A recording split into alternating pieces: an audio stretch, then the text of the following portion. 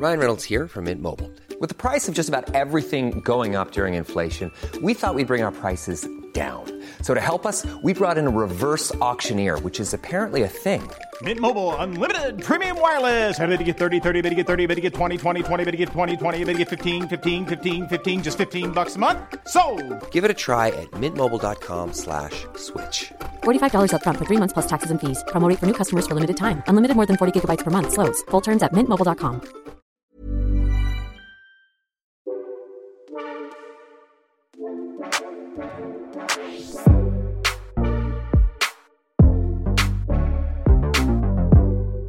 Welcome to Other People's Podcast, a podcast that highlights your favorite podcasters and the dope shows they created.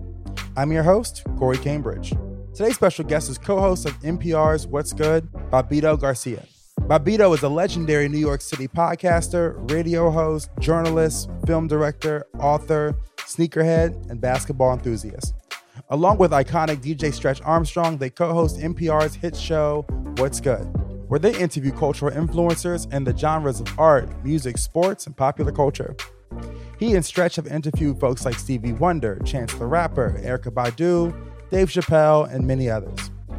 He stopped through my bedside apartment to chat about his early days in radio, his new autobiographical documentary, Rock Rubber 45, and of course, his hit NPR podcast, What's Good. So without further ado, let me introduce you to one of my favorite podcasters, Bobbito Garcia. What's up, Bob? How are you, dog? Shelly, don't knock over your coffee. Oh, man, look. There's no coffee in here, right? Look, man, this is all for show. Yeah. This is all for show now for you. How you doing, bro? I'm good. I'm blessed. Dude, it's so nice being here with you today. This is one of those moments in life where you realize that New York is awesome or LA is awesome when you pay expensive prices to be in an area because the center of the universe, you're living in the center of the universe. Yeah, well, you live right down the block from Soul in the Hole. I don't know if you know that.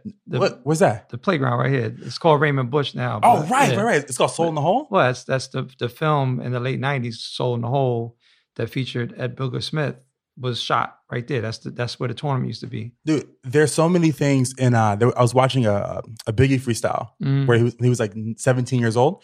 I saw on the back of the address was 1001. So I was like, oh, where is that? It has to be somewhere close by. It was right there on Bedford, right there at where the bar Dynaco or Playground Coffee. And you walk by these things every single day and you don't know you're walking past history. Oh, they got the mural over on, what is it? That's on Bedford and, is it not Green?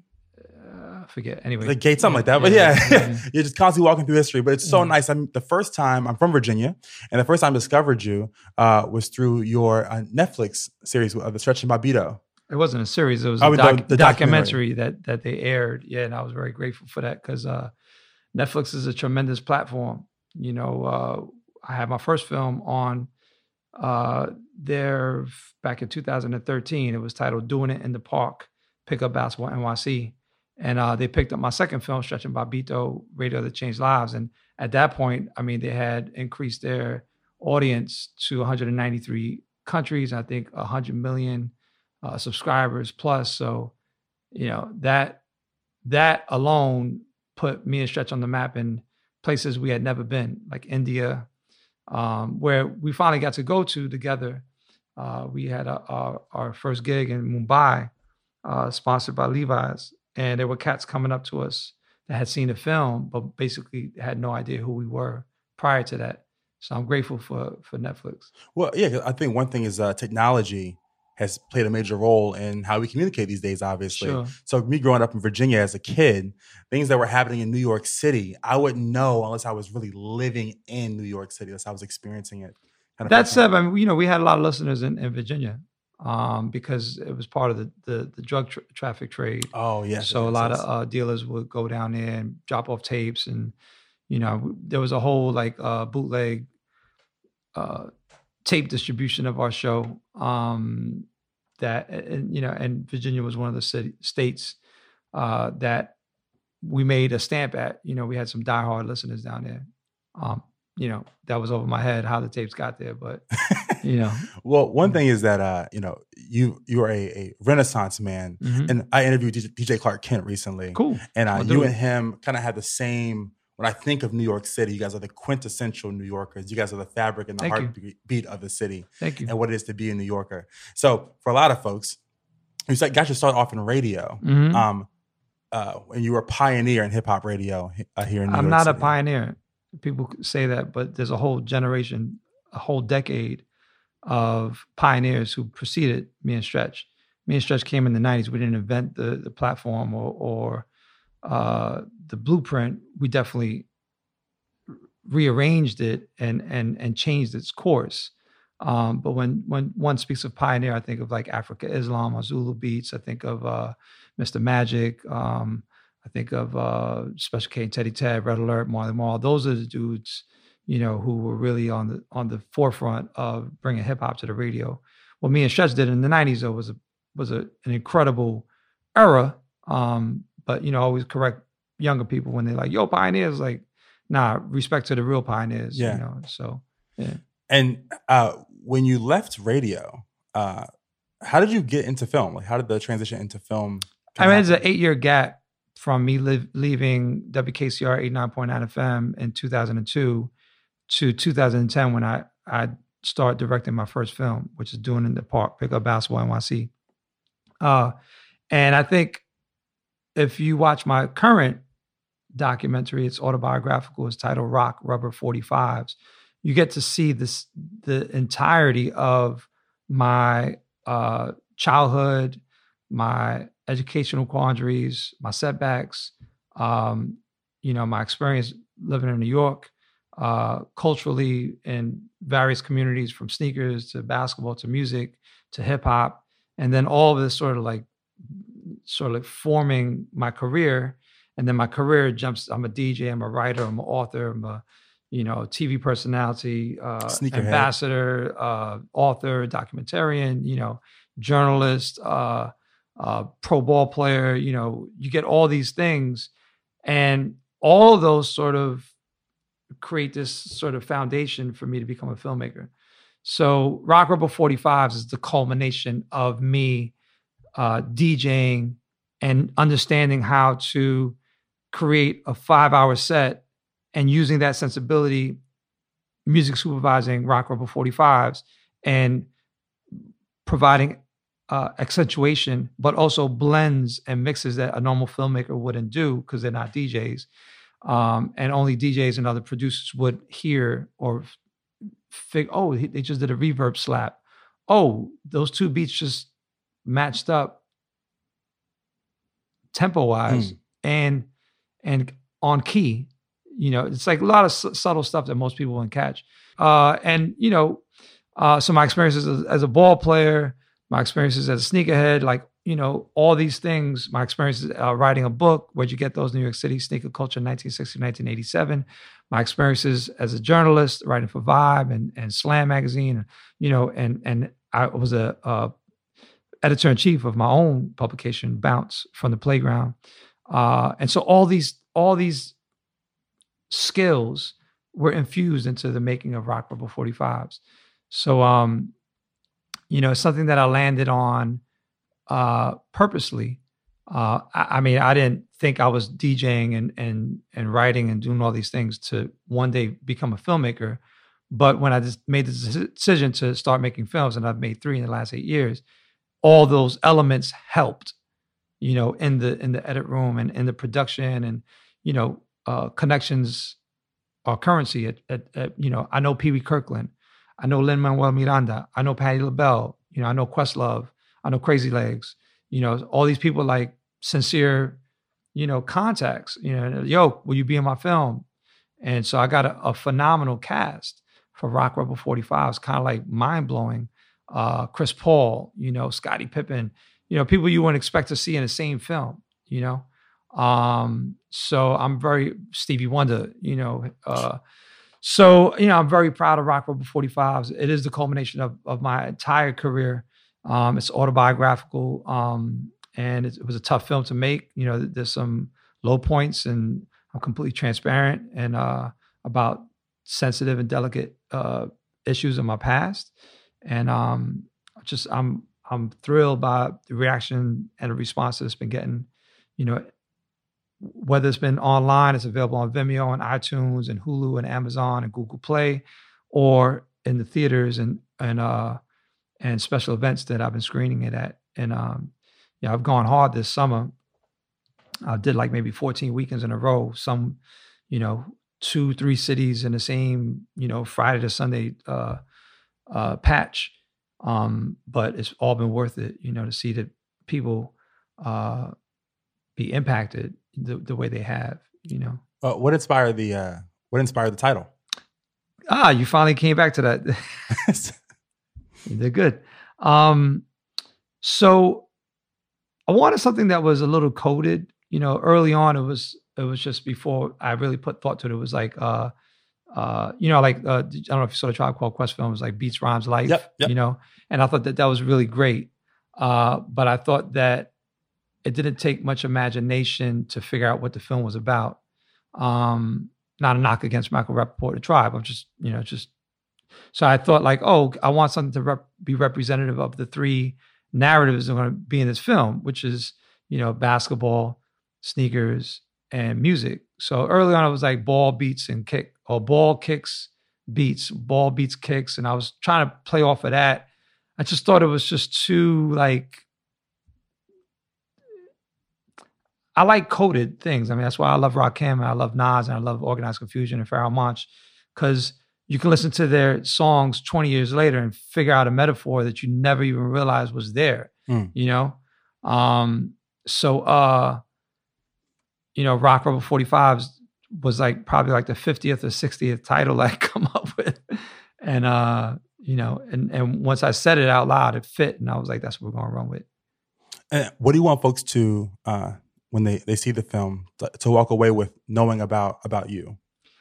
Well, as I said, I was an open book in the film. And I think most importantly, I wanted to create a blueprint for freelance creatives, and for people to see how difficult it is to work for oneself, but also how joyful it can be working for yourself. And also, I wanted people to, particularly people of color, to not feel limited.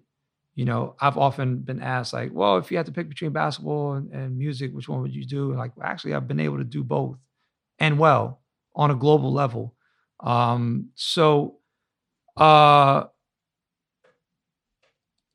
think, and in particular in the delicate issues of the film, a lot of reviewers really misunderstood the film. They were like, who is he to do an autobiographical documentary? There are none for people of color that I know of. Well, what's the difference in writing an autobiography book?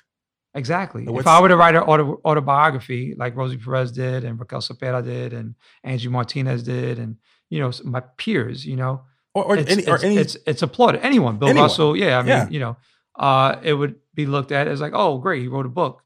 I thought to write an autobiographical book, but after doing 2 films and realizing the impact that people can have, that people could receive when they're in a shared space. Most people read books in their privacy, you laugh out loud on a train, but people on the train don't know what you're laughing at. When people watch a film, when I did Central Park Summer Stage, I had 2,000 people laughing at the same time.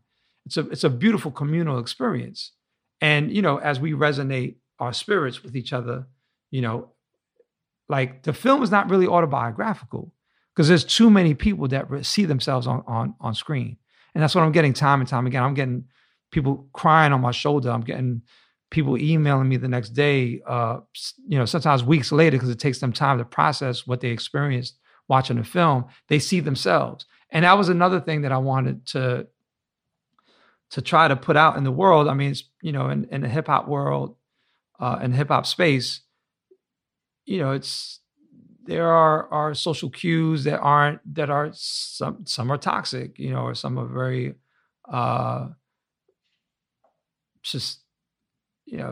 not really inviting for someone to share experiences that may be viewed as less masculine or less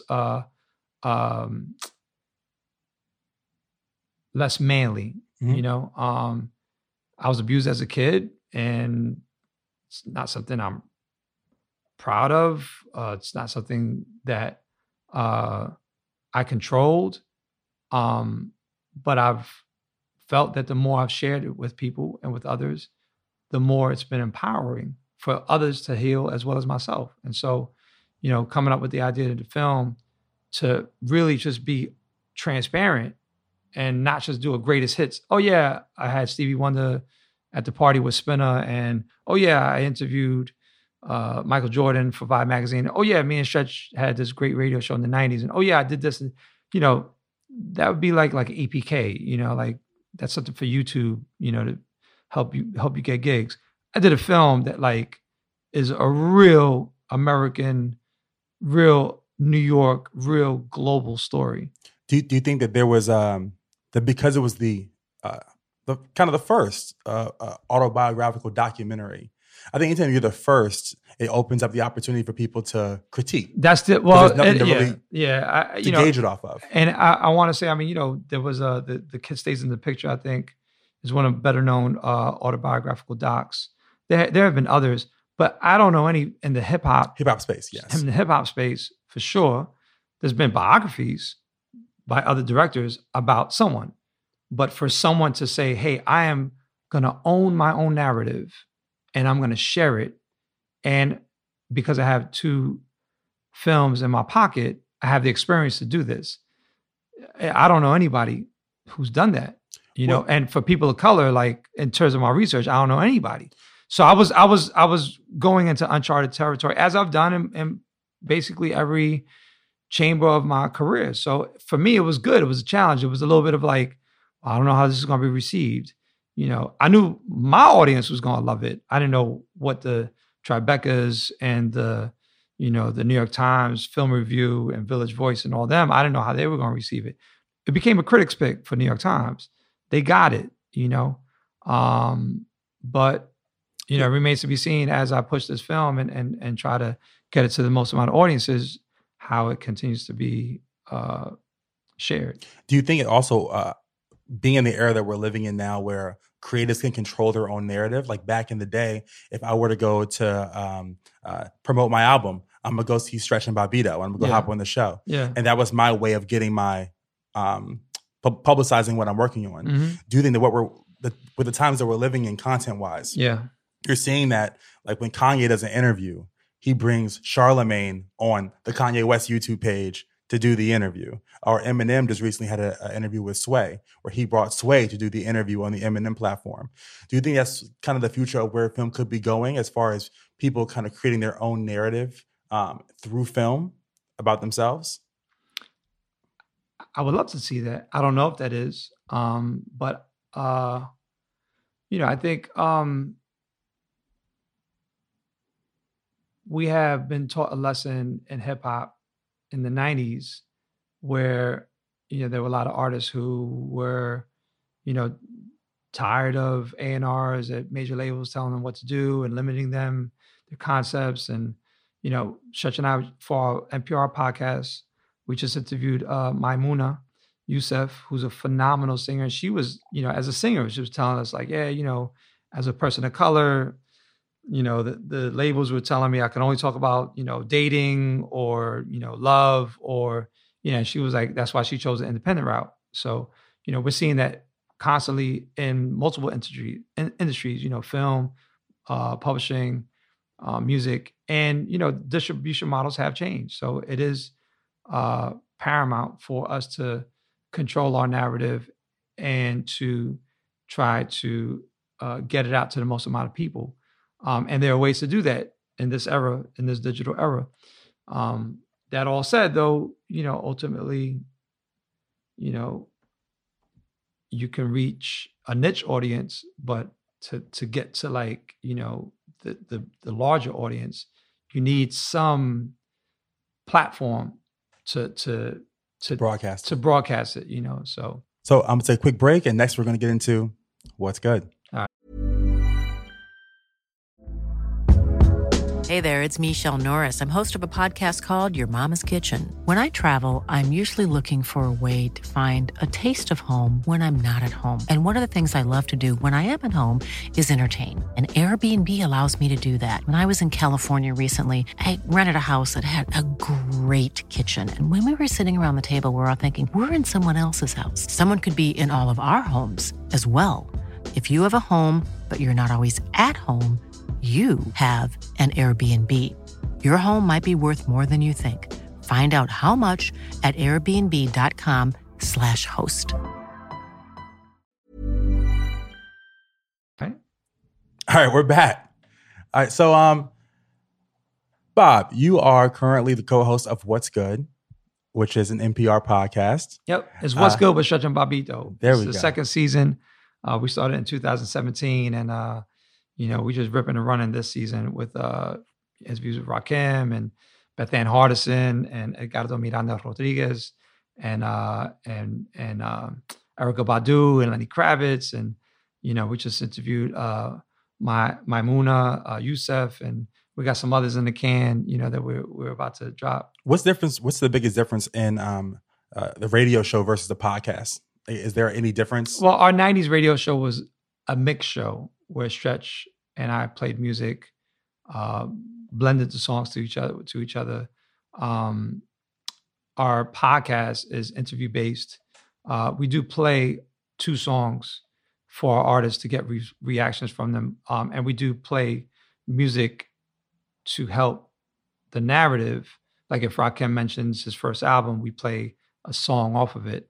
But it's not like we're DJing, we're trying to get our interviewees to feel comfortable and share narratives that are compelling, unique, interesting, and hopefully, our pitch on the platform is that you get the untold stories. And I think we've been achieving that time and time again, because Stretch and I are far from your stereotypical NPR journalist, far cry.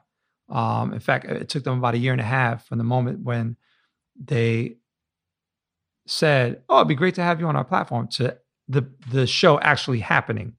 We had to go through a lot of bureaucracy and a lot of non-believers internally, and then we had evangelists and advocates internally as well. So eventually, the show hit the light of day and got amazing feedback. Very diverse audience, which NPR was seeking, and that's one of the reasons why they brought us on board, because they knew that we would bring people of color, we would bring hip hop heads, we would bring some younger people. Because I also see What's Good as being the way the Cosby Show came onto NBC, and the way that NBC was structured at that time, there was no Black family, or shows that like depicted African Americans in a very positive light. Mm-hmm. I feel you guys kind of doing the same thing with NPR, kind of bringing a diverse cultural perspective to a network that traditionally, I would say, they never really targeted mostly to African Americans or people of color. I mean, they did have the Ali Shaheed Muhammad show, and they have Code Switch, and they have a bunch of other podcasts on the platform. I think them bringing us on board because we have a built-in following,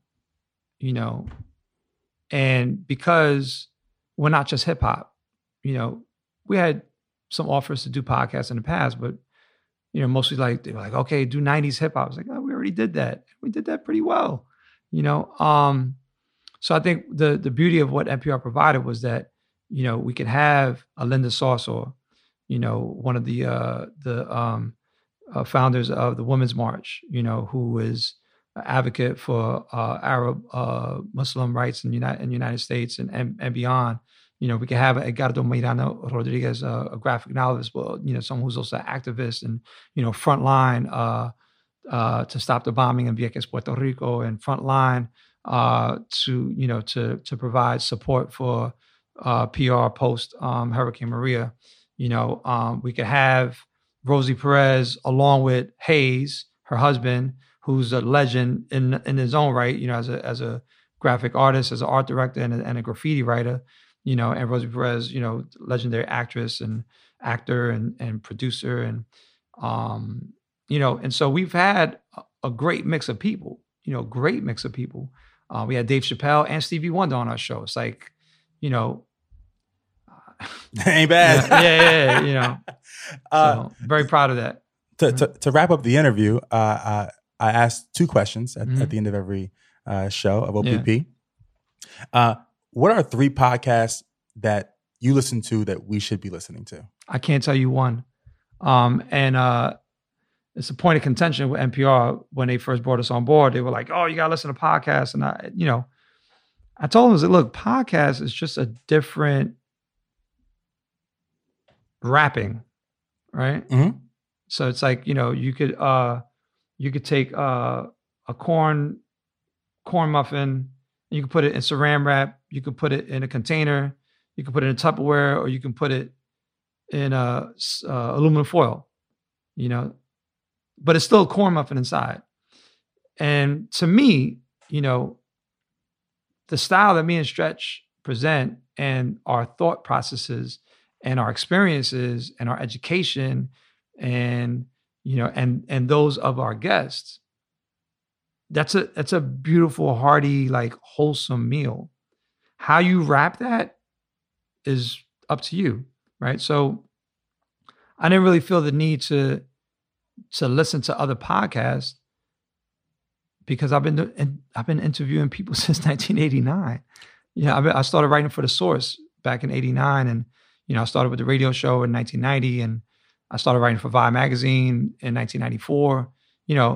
I had already interviewed Michael Jordan, Shaka Khan, Gil Scott-Heron, Isaac Hayes, Dan Marino. I was a halftime reporter for the New York Knicks back in 2006 to 2007. So I got like 30 years of journalism experience. Yeah. So, and I'm a full-time parent. That's my priority. Like I got to take care of my wife, I got to take care of my son.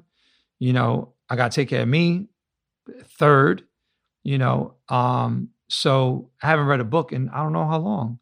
Just haven't had time. I'm a filmmaker. I'm a DJ at the same time. I'm an NPR journalist at the same time. I produce a full court 21 1-on-5 basketball tournament in 20 plus cities in 4 continents. I do a lot in one day. You know what I'm saying? So, that's not to say that there aren't phenomenal podcasts out there that warrant to be heard. I just haven't. It's 24 hours in a day. I haven't had. I'll get to that point, and they're not going anywhere. They're going to be online. I'll listen to them. Why do you podcast? I think ideally in my 50s, when NPR approached me and Stretch, I didn't really know what a podcast was. It was like a funny name for me. I was hoping that they were going to put us on FM radio.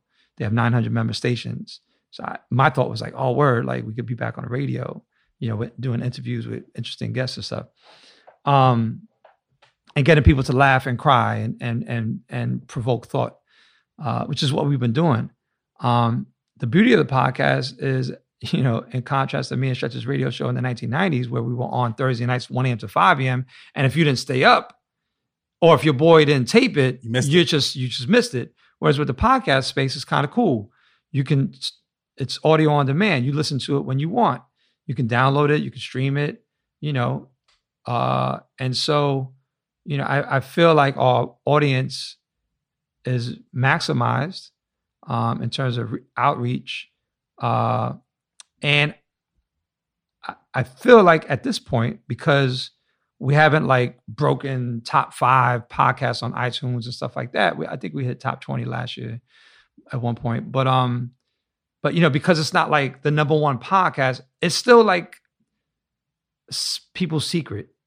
Like they listen to it, they talk about it on social media and they share it, but it's not like I'm getting stopped on the street every day. it happens, but where it's like, yo, I love your podcast. Yeah. I get that, but I'm just saying it's not like, so I think the joy of you missed it in the 90s was a beautiful marketing strategy because it really elevated our status, to have this sort of like cult following. We're not going to get a cult following for What's Good with Stretch and Bobbito because it's on the biggest news platform in the United States.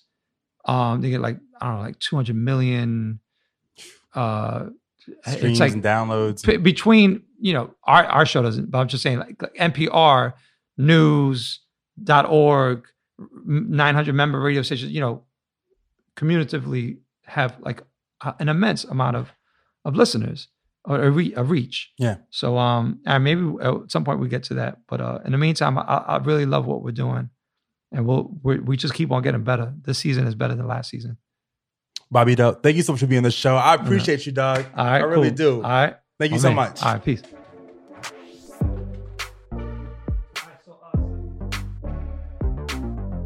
Thank you to our special guest, Bobbito Garcia. Be sure to hit the link in the description to peep his show, What's Good? And don't forget to check out his latest film, Rock Rubber 45. This episode has been mixed by Mark Bird. Music for this podcast has been provided by Richie Quake. And also be sure to check out my other podcast, Silent Giants, which highlights the superstars behind the scenes of popular culture. I have the link to that in the description as well. I'm your host, Corey Cambridge, signing off. Till next time.